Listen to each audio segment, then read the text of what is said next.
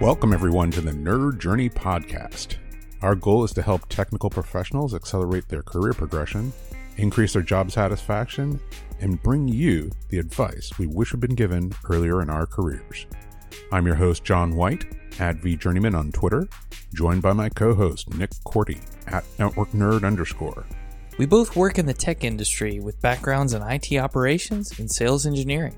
We hope our career discussions will be vendor neutral, relevant across disciplines, and remain timeless.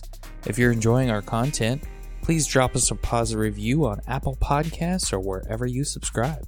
And if you want to get in touch with us, tweet or DM at Nerd Journey. Ultimately, we're just two nerds on a journey. A journey to career enlightenment. So let's take a trip. We also wanted to mention that our second site, graph.nerd-journey.com, is also live. That's the knowledge graph and linked notes version of our main page's show notes that we developed to make it easier to explore our episodes, guests, and topics. All right, everybody. Episode number 234 is the second part of our third interview with Josh Duffney. If you missed the episode last week, that was episode 233, go back and listen to it. But just as a quick review, Josh talked about lessons learned from an 18-month writing project that he had to kind of set aside. He talked a little bit about self-discovery and managing his energy to get things done, getting lost in his career, and then finally a pivot away from technical writing into something else, using the experience that he had and expanding, still basing out from his area of expertise, but into something a little bit different. So today we are going to hear part two, the second half of that interview. And what are you listening for in this episode? It's really interesting because last week and this week mixed together are a little bit like two pieces of the process of unraveling this giant ball of yarn. And it's very interesting how everything links together. This week, Josh is going to tell us what developer relations is. That's kind of a loaded term. We've heard it from different people. So what is it to Josh? What is it at his current employer? And what are some of the things that he does now? And how did he use proof of relatable experience to get into that role? So that is really interesting to me. Nice. Yeah, I found that interesting as well. He does kind of answer the question, well, maybe it's the beginning of an answer, because it's a really complex question, but what if you don't have a developer background and you want to get into developer relations? It was a really interesting, I don't want to say can of worms because it was an interesting conversation that we got out of that. I think I kind of want to flag that area. It's kind of cool, his point of view on that. There's a little bit of a discussion about the sunk cost fallacy with respect to writing. And it wasn't even with respect to setting aside the 18-month writing project. I thought that was interesting. But rather than jawing about this episode and what you're going to hear, why don't we get you straight into it? The second half of our conversation with Josh Duffney, episode 234.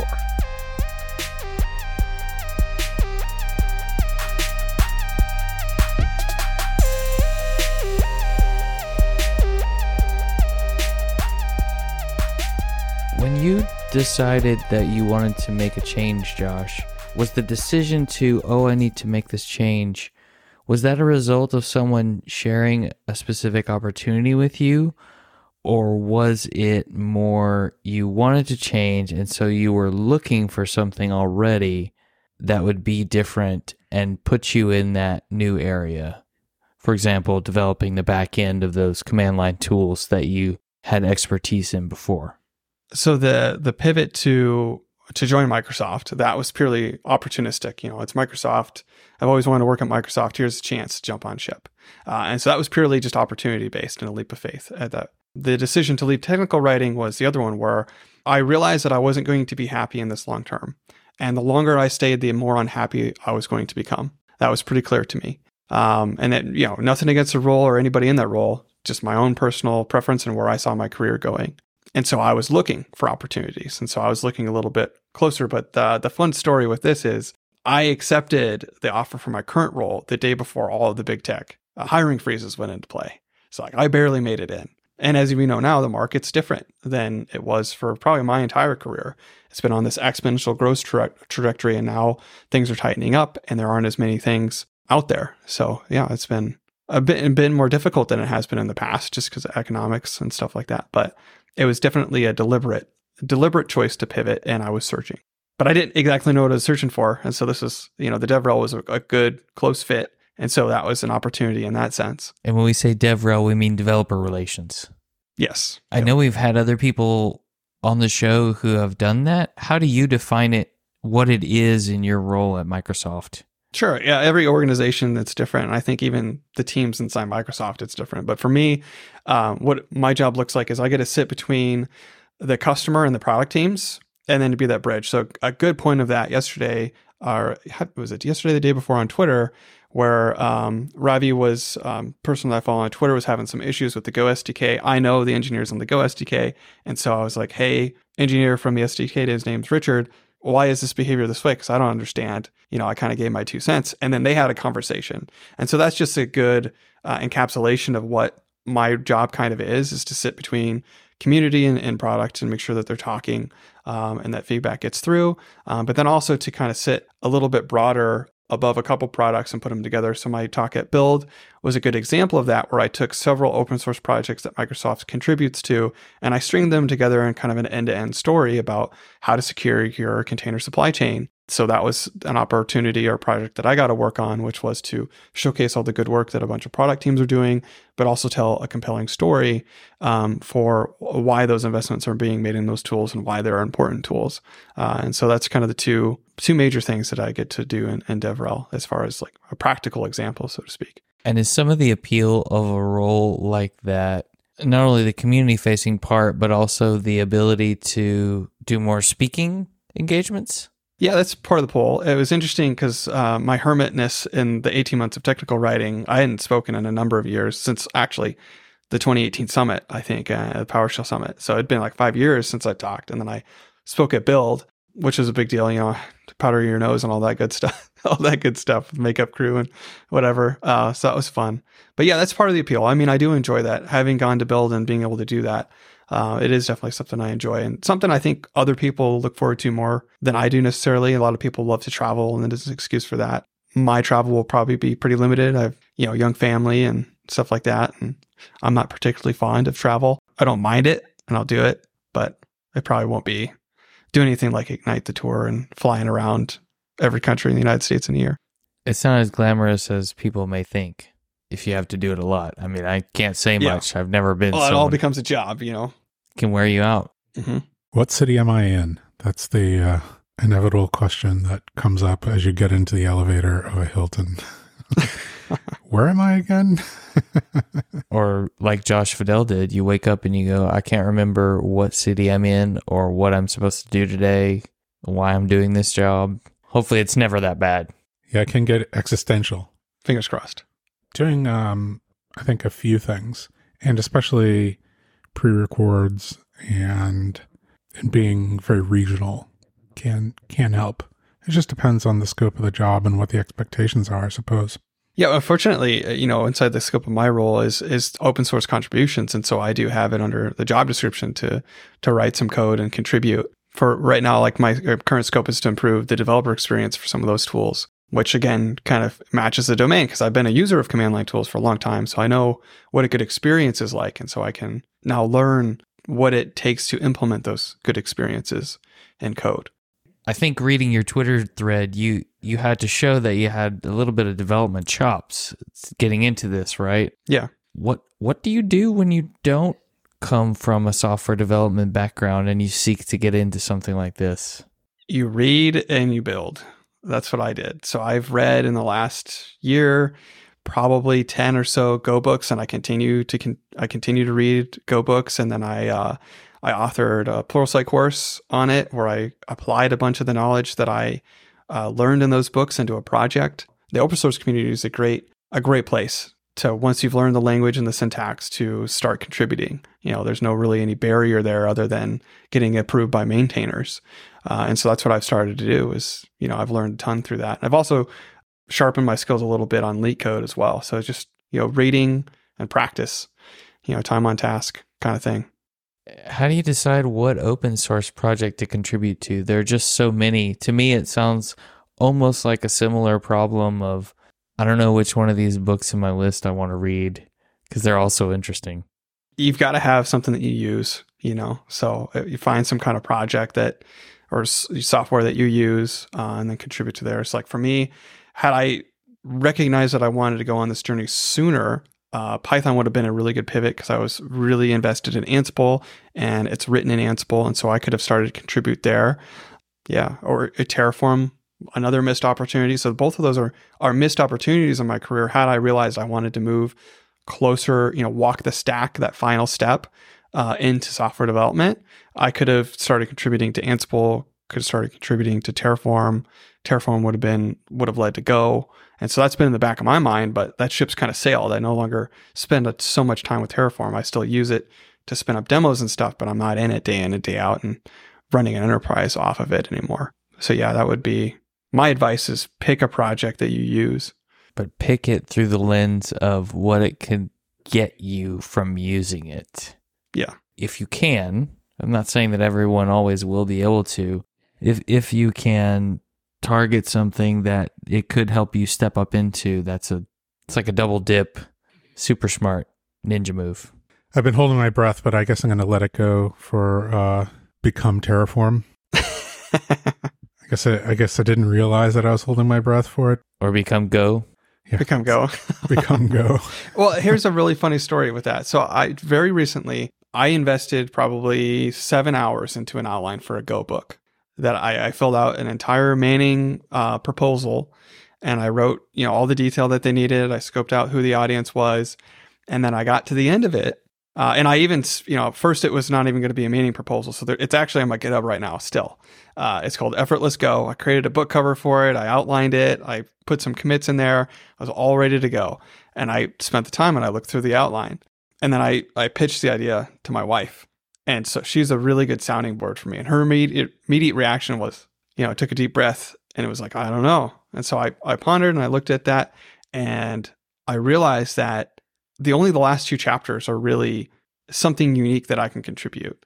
Other authors did a fantastic job of covering the basics of the language, and they're experienced and seasoned programmers and have a lot more experience there and will do a far better job than I can, at least teaching the syntax and the basics.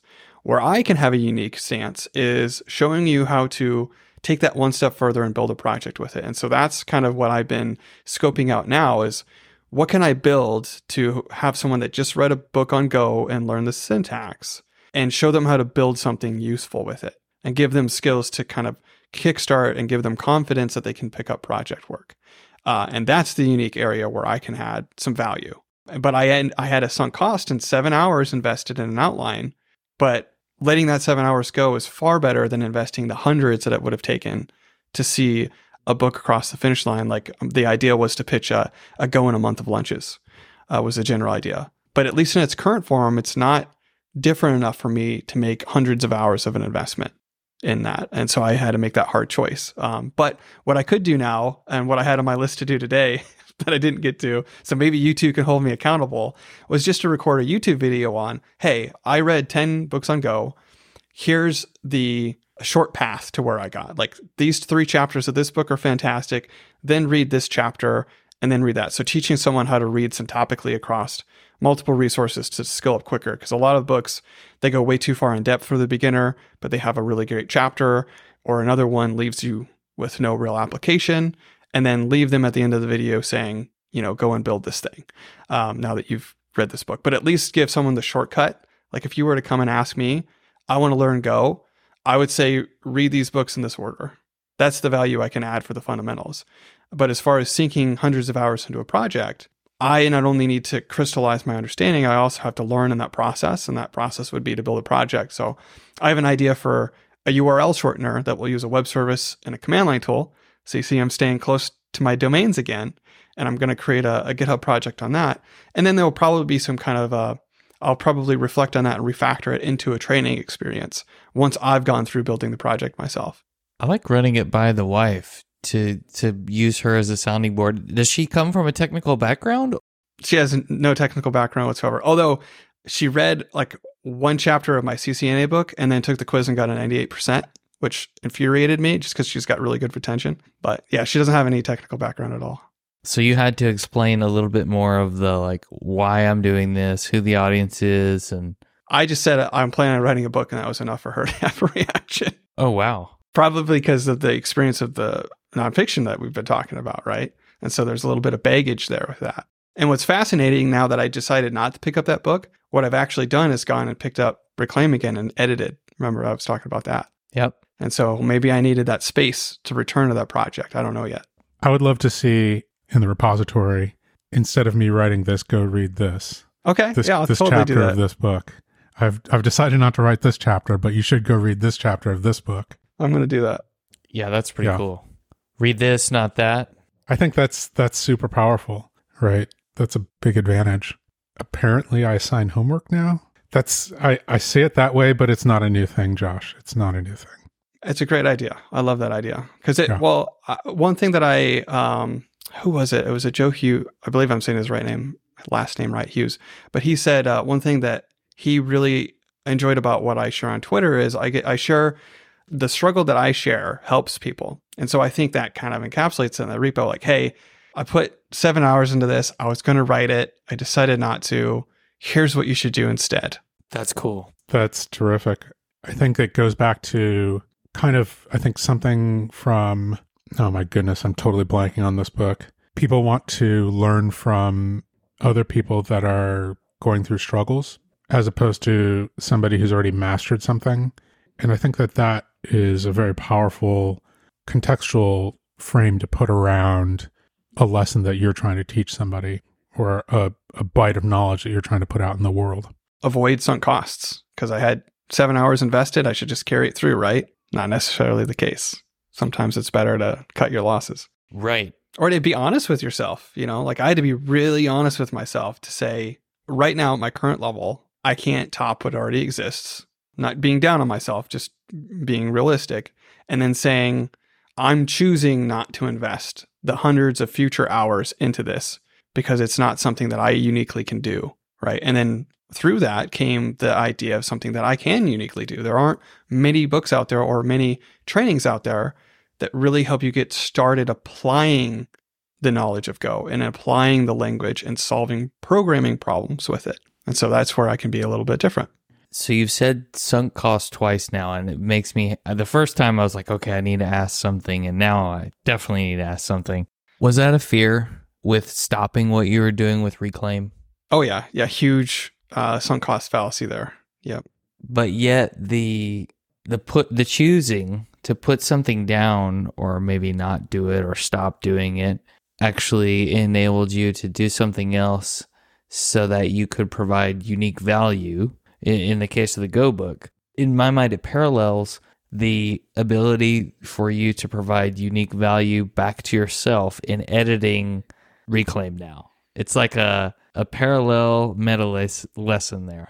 The little maxim that I like to talk about that is and I learned this with my first declutter, which was like getting rid of all optional technology and getting rid of my smartphone. You have to remove things in order to miss them enough to want to bring them back. And some things you don't ever want to bring back. Like, for example, I don't know if you're waiting on a Terraform book from me or something like that, or maybe you were going to write one, but like the Terraform book probably won't happen, right? Like that opportunity's expired and passed, and I don't feel, pulled to do that. But in the 8 months that I put down Reclaim, it came back. And so in that, you have to put things down in order for the desire for them to come back, to be strong enough that you pick them back up. And then I think that's a clear sign that it's something that you should actually do. Right. It was a good idea for me to start. It'll be good enough for me to pick back up. I'm still stuck on effortless Golang, right? Okay. I think maybe what I'm stuck on is this declaration that it is a sunk cost, which is being abandoned and has no value. Was the outline basically your restructuring of how you wished it was taught to you? Yes.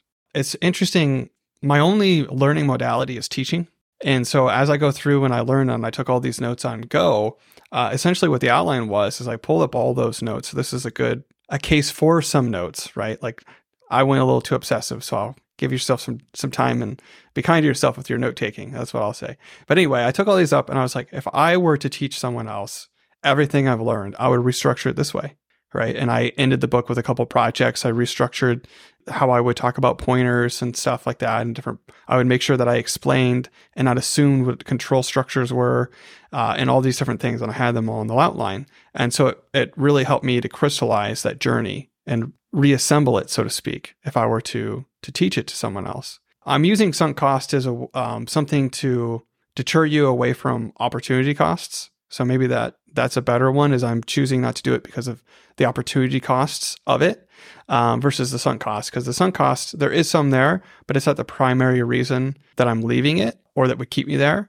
I think the thing with the sunk cost is there was still value in that exercise. So it's not that just because something has a sunk cost that the act of it wasn't valuable. So the act of doing the outline was super valuable and brought a lot of clarity. But moving forward, that manuscript outline it has a sunk cost to it because it's pulling me to commit to a manuscript. So that's the sunk cost. But the activity of getting it there and its creation was actually super valuable and generated clarity. So it's not that it was completely worthless.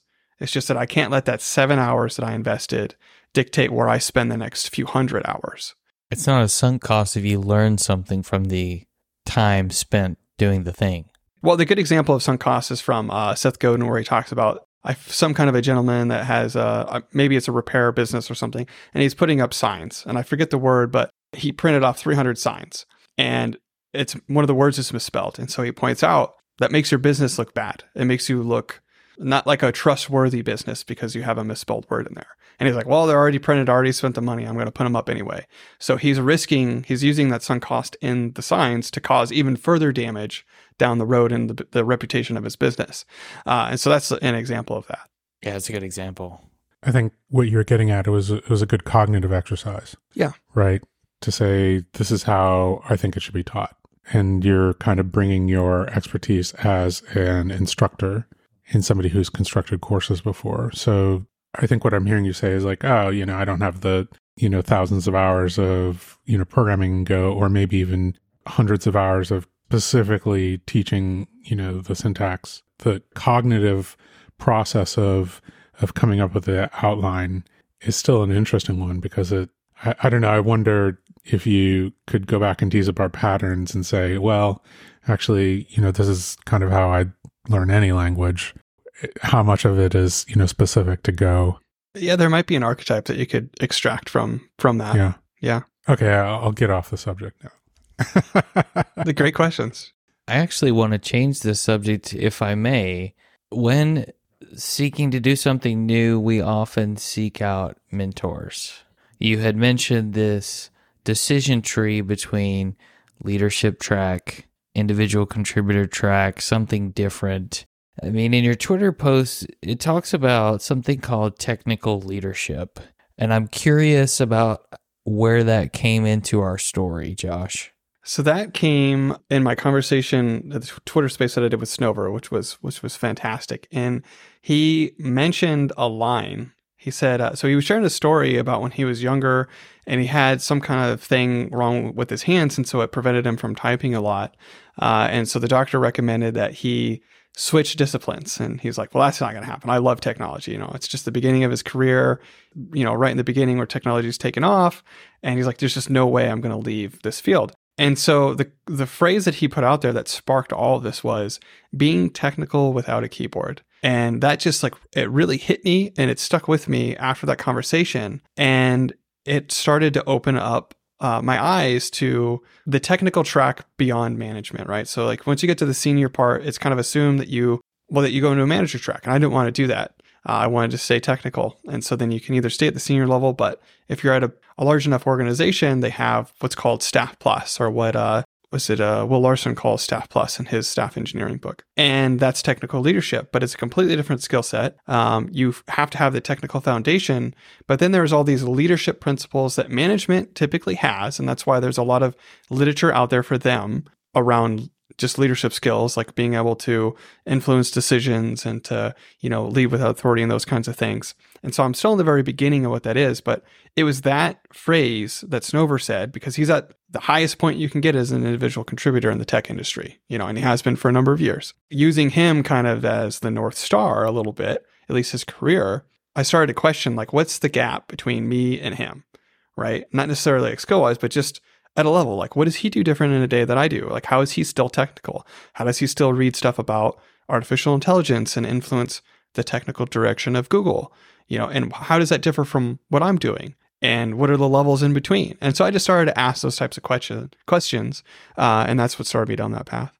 I think it's probably going to be intimidating for most people to try and figure out what question to ask Jeffrey Snover so that you sound somewhat intelligent. How did the intimidation factor play into just approaching him to have a conversation and preparing for it? Well, I've known Jeffrey Snover, and I had the opportunity to meet him in person in 2018, but I was too shy. And so I kind of avoided him a little bit and shouldn't have.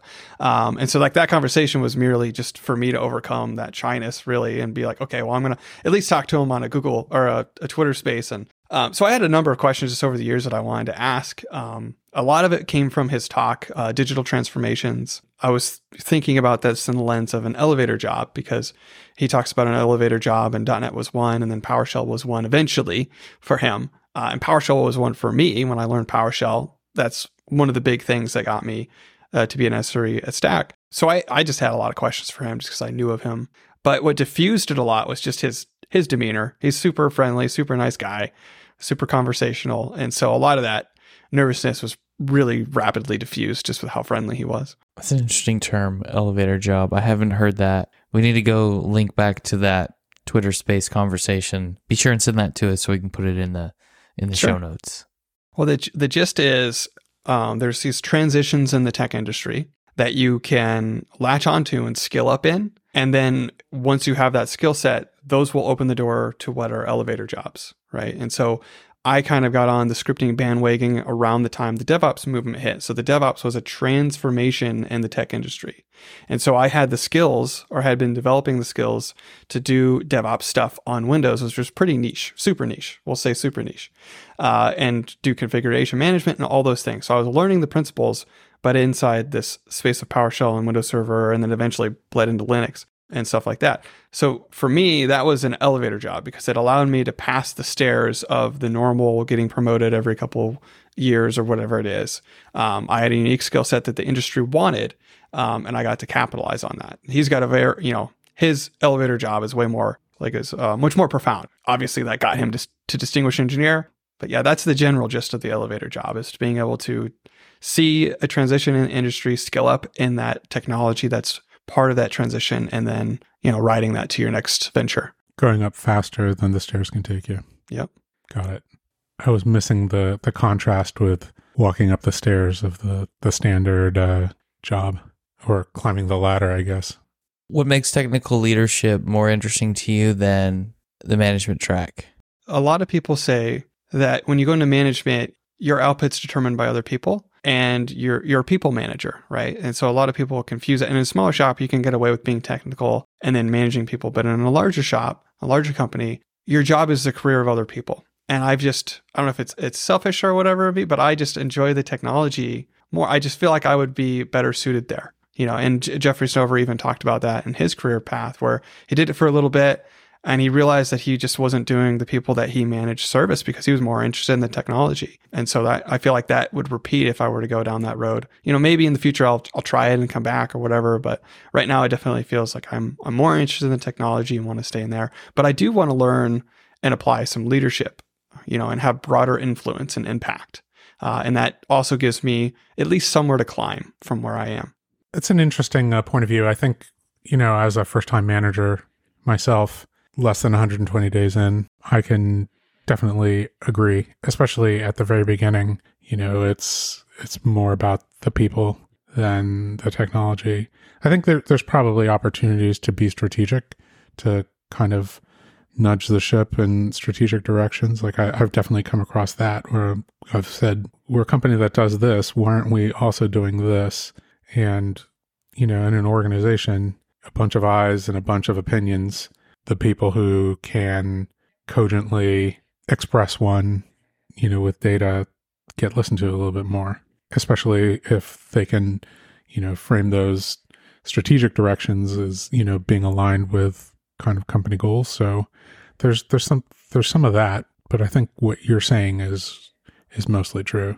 80% of the time it's about the people who are reporting to the manager and their careers and helping them to do their jobs better, not the technology. And I'm also trying an interesting comparison of what it means to be technical, meaning hands at the keyboard, so that's one variant of what being technical means. You're building something, you're learning a technology, you're applying it, so forth, or you're programming or coding, what have you.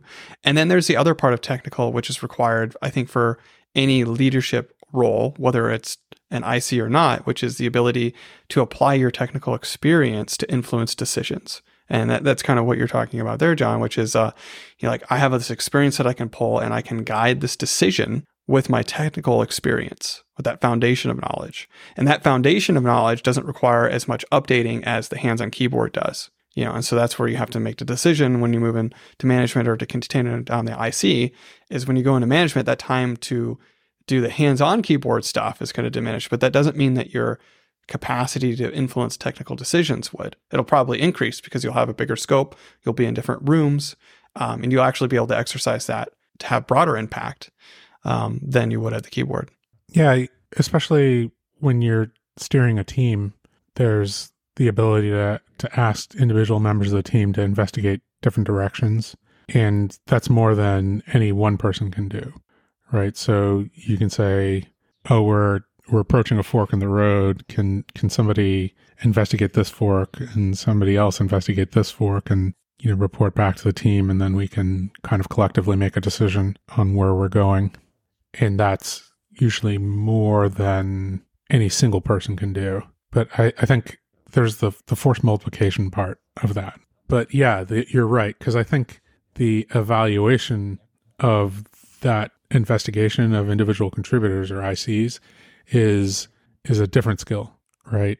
Because you can get a report back and read it and say, oh, well, this person maybe doesn't have context on something else that's going on in this other part of the organization. So with that context, some of this information is recast slightly differently and so on and so forth. So it's something that I'm thinking about because I'm living it. How does a technical person navigate the transition to people manager without giving up technical skills? I do have to say, there's a lot of technical skills. It just happens to be about managing people. That's a different set of technical than hands-on keyboard. Most of the people that I report to do not have a keyboard that I can't access their command lines. They don't have an API. They won't even surrender control on the screen share? Is that what you're saying? I don't get elevated privileges. Oh, that's a bummer. You're just a power user. Yeah. Could the technical leadership piece be equivalent to more like, I want to succeed, not necessarily through others, but with others, and more of them than perhaps if I didn't want to grow in that way?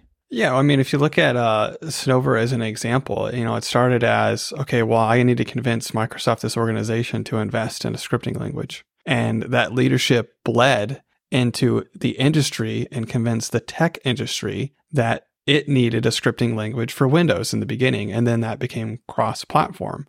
And so that's a great example of what leadership is. So, obviously he wouldn't take full credit for that, right? He would say there's many people that I had working with me, a lot of people that wrote it, Bruce Payette, one of the primary designers on the language, but Jeffrey had the vision. And so that would be an example of technical leadership. And so I'm exploring it to be like, okay, how do I broaden my impact, right? Both through influencing people to get on board with my ideas, but also like, how do I scale myself in a way? And then how do I get people, or how do I contribute to other people's ideas and bring them together and see a bigger picture? And so really in a nutshell, it's about taking, going up a level and looking around, okay, well, I'm coding the thing and developing it, and I'm feature focused essentially as an IC. What do the levels above that look like? And how far up do I want to look? Like, how far up looking out is enjoyable for me day to day? I think if I was way too far up right now, that might not be the right move, but 1 or 2 levels up probably would be a good way to look, at least from not necessarily status or role, but from a perspective. I can see what my lead's doing. I can see what my skip level's doing. I can see that organization, right? And so this is all the stuff that's starting to come out in the literature of staff engineering, because there are more of those horizontal, broadly typed engineers that sit across many different organizations. And how much time do you spend looking up at those levels versus not looking up at those levels? Yep, exactly. A fine balance. So it's been a fun little, endeavor. So the 2 books that are influencing my thinking right now are The Staff Engineer by Will Larson, and then The Staff Engineer's Path. I forget the author's name, but that's an O'Reilly book. Both are fantastic resources. That's Tanya Riley. Yep, there we go. Tanya Riley. Yep, thank you. She is a very entertaining writer as well, I will say. I very much enjoy the illustrations that she's had in there. Yeah, it's a joy to read that book. So anybody that's kind of dabbling or wants to know what's beyond senior, let me pull it up quick, because there's a really good quote that she has that I tweeted out the other day about the senior engineer. Oh, here it is. The definition of a senior engineer: the level at which someone can stop advancing and continue their current level of productivity, capability, and output for the rest of their career and still be regrading attribution. Yeah, that's what it is. So essentially someone that, you could stay at the senior and you can progress your technical skills, but your broader impact doesn't need to scale any. You're going to be the SME potentially of a particular thing, and you're going to advance and you're going to be compensated well, and you can stay at that level. And a lot of people can. And so these books, they make you confront that question in the beginning. Staff engineers and a lateral promotion, it's a different track that you're climbing. It's the individual contributor leadership track, versus, and it's parallel with management. And so do you want to make that jump? She does a very entertaining job of highlighting some of the different things, especially around like the organizational tribalism, I suppose. Like she makes some good jokes about that, but that's one that I'll have to read. I read Will Larson's staff engineer book, but have to add that one to my list. So Will's is really great about, what I mostly got out of that is, how do you get to staff? Like, how do you think about your promotion packet? How do you think about visibility? Those kinds of things. And then, roughly like what type of archetypes there are. Hers is really, how do you excel at the role? At least from what I've read so far, I'm maybe a quarter, halfway through. Like, how do you excel the role? How do you execute in the role?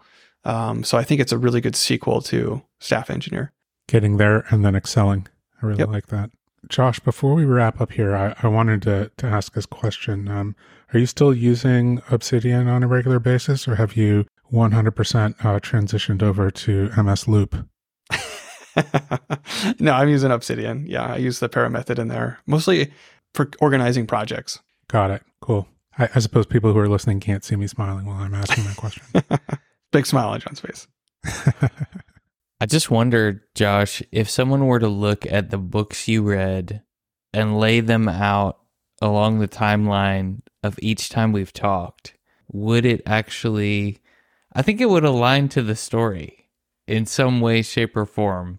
Like all the topics, the lessons that the books were for. That might be a cool exercise to lay out one day. Well, that's the greatest gift you can give an author, is to have a part of that book become part of you and to live it out. That's an interesting, maybe an interesting tool that needs to be built, where you can lay out an Obsidian mind map in your books that you read, cover to cover. Exactly. It's like, here's these books, and here's the things that I live with every day that I've extracted from these books, and then the stuff that could be a little bit more. I suppose that needs to be a plugin, I suppose, inside of Obsidian. Are you going to write that one, John, or are you still assigning it to other people, assigning homework to others? That's a great question. It's an interesting little project now that I think about it, now that I've defined it. I'll have to go in and look and see what Obsidian plugins are developed in what language. I think the biggest, this has been on my mind for years, but the biggest missed opportunity for a lot of these learning platforms is not stealing the skill tree from video games. And so imagine those books that you could take, right? And they were just mapped out on a skill tree, right? And so here's like the meta learning skill tree that Josh went on, and here's the books that he read, and those are the skills, right? The books become the skills, and it's charted out like a skill tree. Like, here's the Go, right? And here's where Go. The roadmaps are a good example of capitalizing on the idea of a skill tree, where they branch it out. Start here and you go down, and it shows you how to progress, how far you are. Instead, you just get achievements. That's yet another map for the way that you could lay out books that have been influential in your life. I like that idea too. Josh Duffney, we look forward to following wherever you go next. Really appreciate it. Yeah, well, thank you so much for having me on and giving me the opportunity to share. Appreciate it.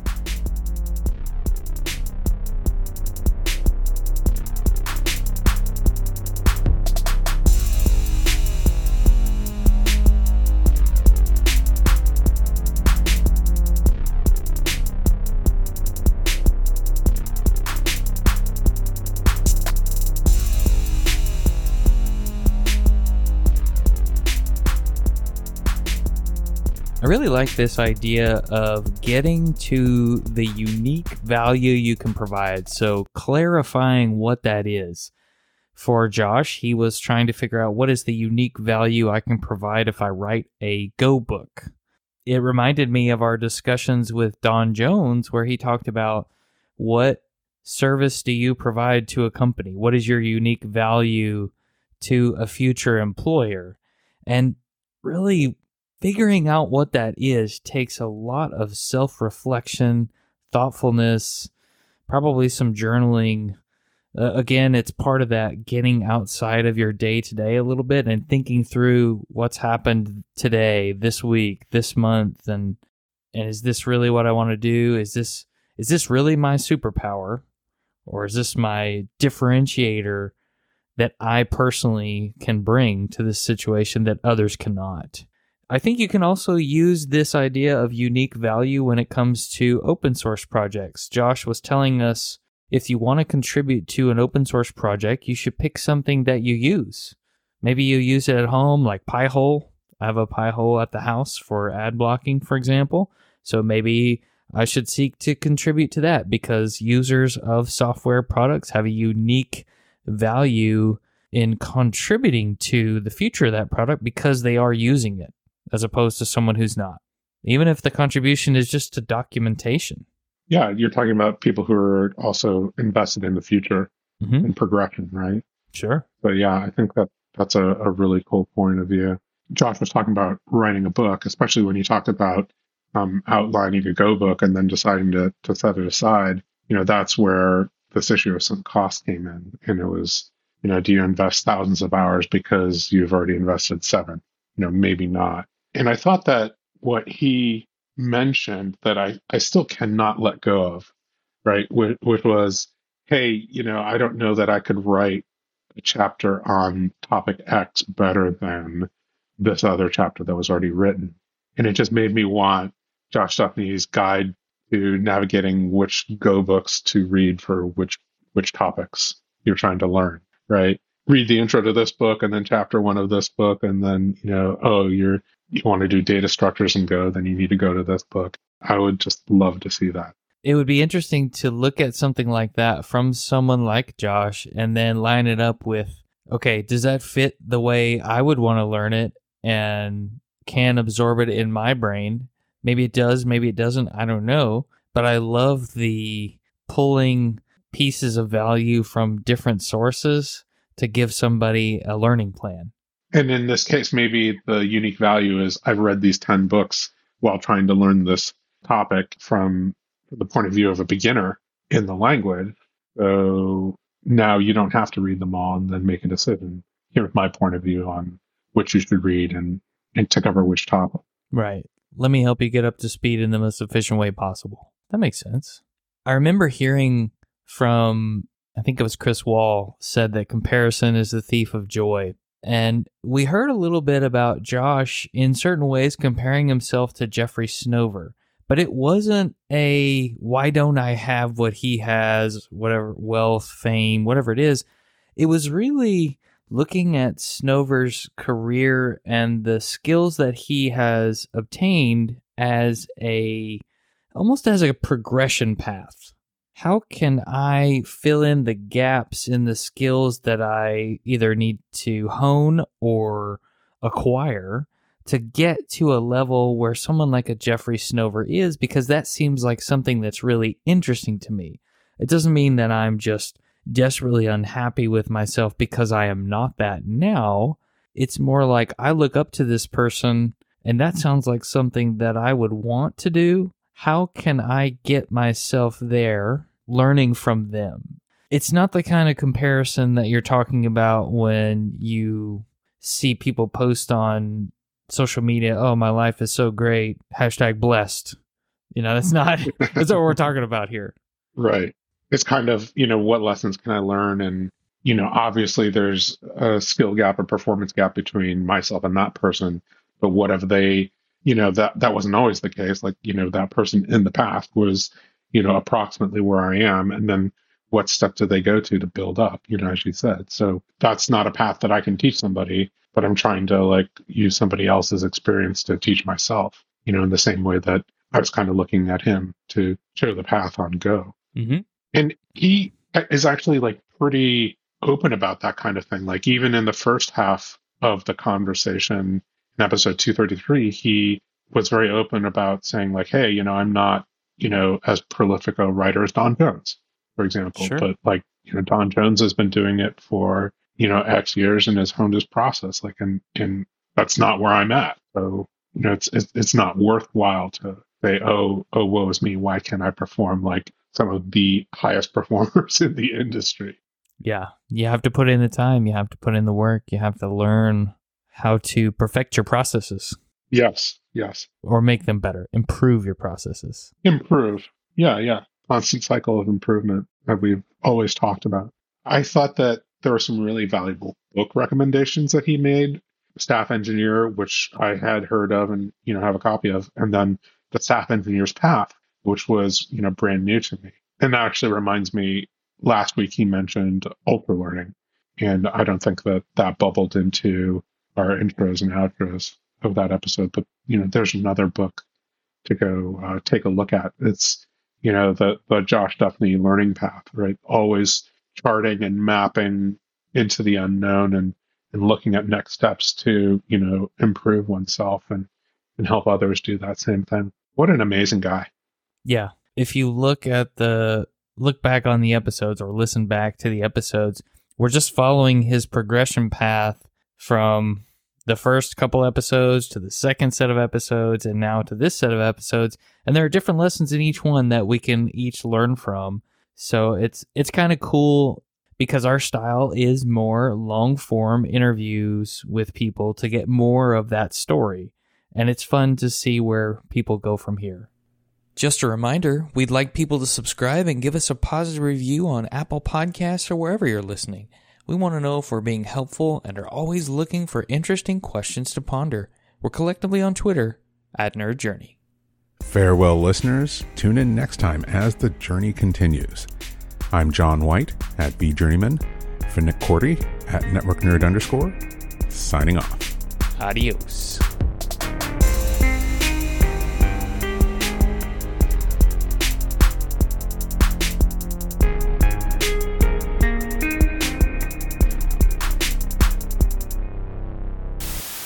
Josh, thanks so much for being on the Nerd Journey again. Third time guest, rarefied air. It's not that rarefied. I'm sorry. I'll expect my t-shirt, sometime soon. We did have t-shirts made, but they didn't. Oh, did you? Oh, cool. It didn't hold up. Like the design didn't stick well. Oh, it just ripped off. Yeah. Well, we probably need our polos. We just have to have enough of an order for them to not be like $4,000 each or something like that. Yeah, some Nike Dry Fit Nerd Journey. I don't know. I'm not sure that I would wear it, so I don't know if I'd ask somebody else to.